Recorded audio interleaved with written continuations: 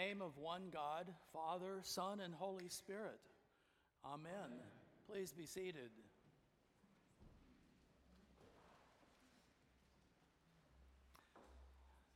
Every morning I pray for you and everyone at St. Paul's. Every morning I pray that God will bless you and build you up in faith, love, generosity, and service. This is my prayer for you every day because I think it pretty much covers all the bases. God's blessings on you, of course.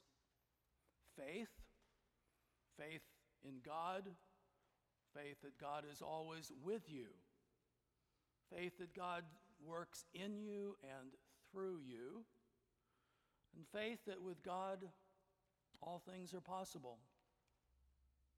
Love for God, love for yourself, love for your neighbor, love that includes forgiveness, patience, and kindness.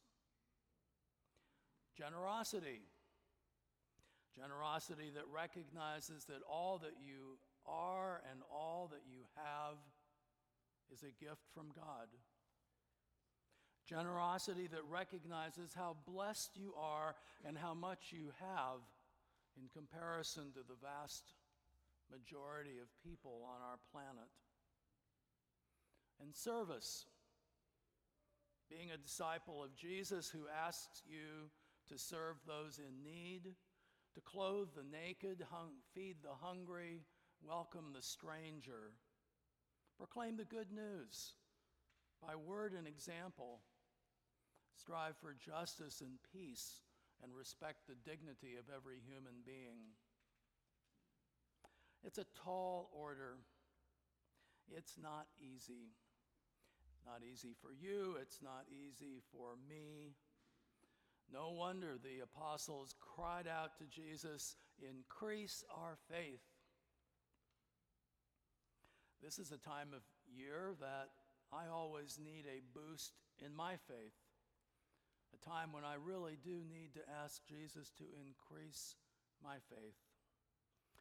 This is the Sunday that we launch our annual stewardship campaign. It's when we begin the process of asking everyone in the congregation to pledge for the coming year. As many of you know, we rely on the congregation for about 90% of our income to fund our mission and ministries. We begin every year essentially at zero, and getting to our goal, $700,000 this year, always looks like a very high mountain to climb. And every year, by the grace of God and your generosity and the generosity of your fellow givers, we achieve our goal and continue to be a church that thrives, not just survives. I'm sure you're aware about the demise of mainline Christian denominations in our country.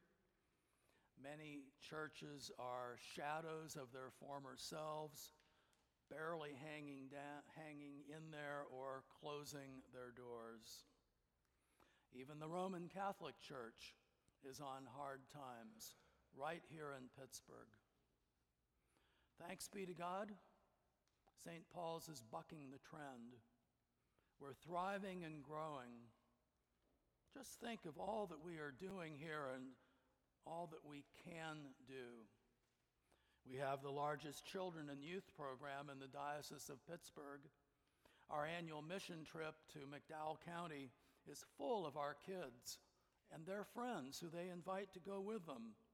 And other parishes are beginning to join in. This coming summer, we may have so many youth and adults who want to go from St. Paul's, from the neighborhood, and from other parishes in our diocese that we may have 2 trips, not just one. Good luck with that, Mr. B.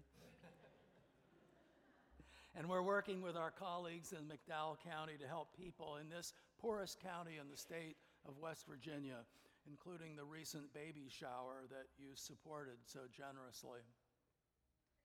Every week, we invite, welcome, and connect people into our community and feed them with wonderful worship, spectacular music, pastoral care, fellowship, and Christian education and formation for people of all ages. For the first time in years, we're providing 2 adult programs on Sunday morning and 2 adult programs on Wednesday evenings. Education for ministry, sometimes described as a bit like going to seminary by correspondence school, is back with 12 participants. And we take our worship regularly to the people of Friendship Village and Providence Point. We feed hungry people in the South Hills and Pittsburgh through our supportive food pantries, cooking for Shepherd's Heart in the severe emergency weather shelter, and through our own produce garden.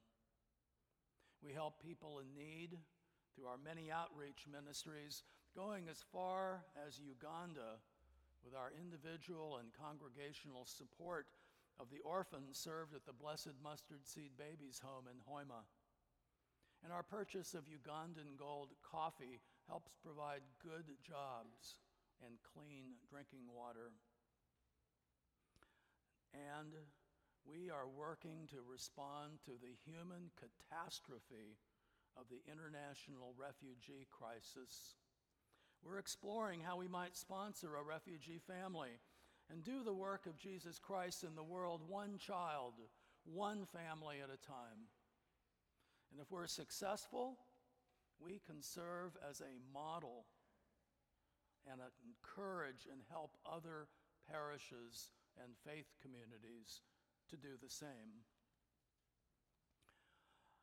You know, of course, that we are in a time of transition here at St. Paul's. The search for a new rector is underway, and I look forward to retiring sometime in the coming year once a new rector has been identified.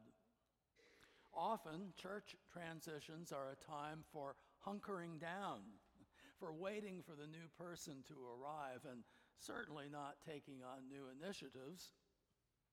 Well, not St. Paul's. With tremendous faith and vision, your vestry, the parish governing body, has decided to conduct a capital campaign to raise at least $500,000 over the next 3 years, which we also publicly launch this morning. Wrapped together with our annual stewardship campaign, the theme is getting our house ready, moving our mission forward. This is a bold sign of moving out in faith. It'll be a wonderful gift to your new rector and an opportunity to be good stewards of God's creation. The focus of our capital campaign is going green, reducing our carbon footprint and lowering our utility bills. Perhaps the highlight is putting solar panels on the flat roof of the education wing. We'll also replace the rest of our inefficient windows, upgrade old air conditioning systems, and replace the lights here and in other parts of the church with efficient LED lighting. Between these changes and changes already underway, we should be able to cut our electricity consumption virtually in half. Other capital campaign projects to improve our campus will allow us to become even more inviting and welcoming so that our parish can continue to grow and thrive. And savings from greater energy and efficiency can be reinvested in ministry and mission at St. Paul's and the community and beyond. I invite all of you to join with me in making a generous pledge to the capital campaign. The stewardship campaign covers all the bases of our mission and ministry, of course. This year's goal of $700,000 is a little higher than usual, as we will need to cover one-time costs of relocating the new rector, and who will also likely have higher health insurance costs, since mine are provided in part through my federal retirement benefits. And we'll also be blessed to have Garrett with us on a 3/4 time basis for the entire year, not just part of the year, as was the case last year. And I hope you will join me in increasing your pledge to the operating budget so that our new rector will have a robust budget for mission and ministry. It's a tall order. Our financial goals for getting our house ready, moving our mission forward, are challenging. There's no doubt we need to ask Jesus to increase our faith. Jesus tells us in this morning's gospel about the power of faith. Even the size of a mustard seed, the smallest of all seeds, can work miracles. In Luke's version that we heard this morning, he tells us that the faith the size of a single mustard seed can cause the mulberry tree with its mighty root system to be uprooted and planted in the sea, a seeming impossibility. In Matthew's gospel, his version, I actually prefer, Jesus tells us that this faith has the power to move mountains. Yes, we have, through the grace of God, the power to move mountains. We have the power to thrive. We have the power to help people in need here and around the world. We have the power to be good stewards of God's creation. And we have the power to change lives. Glory to God, whose power working in us can do infinitely more than we can ask or imagine. Amen.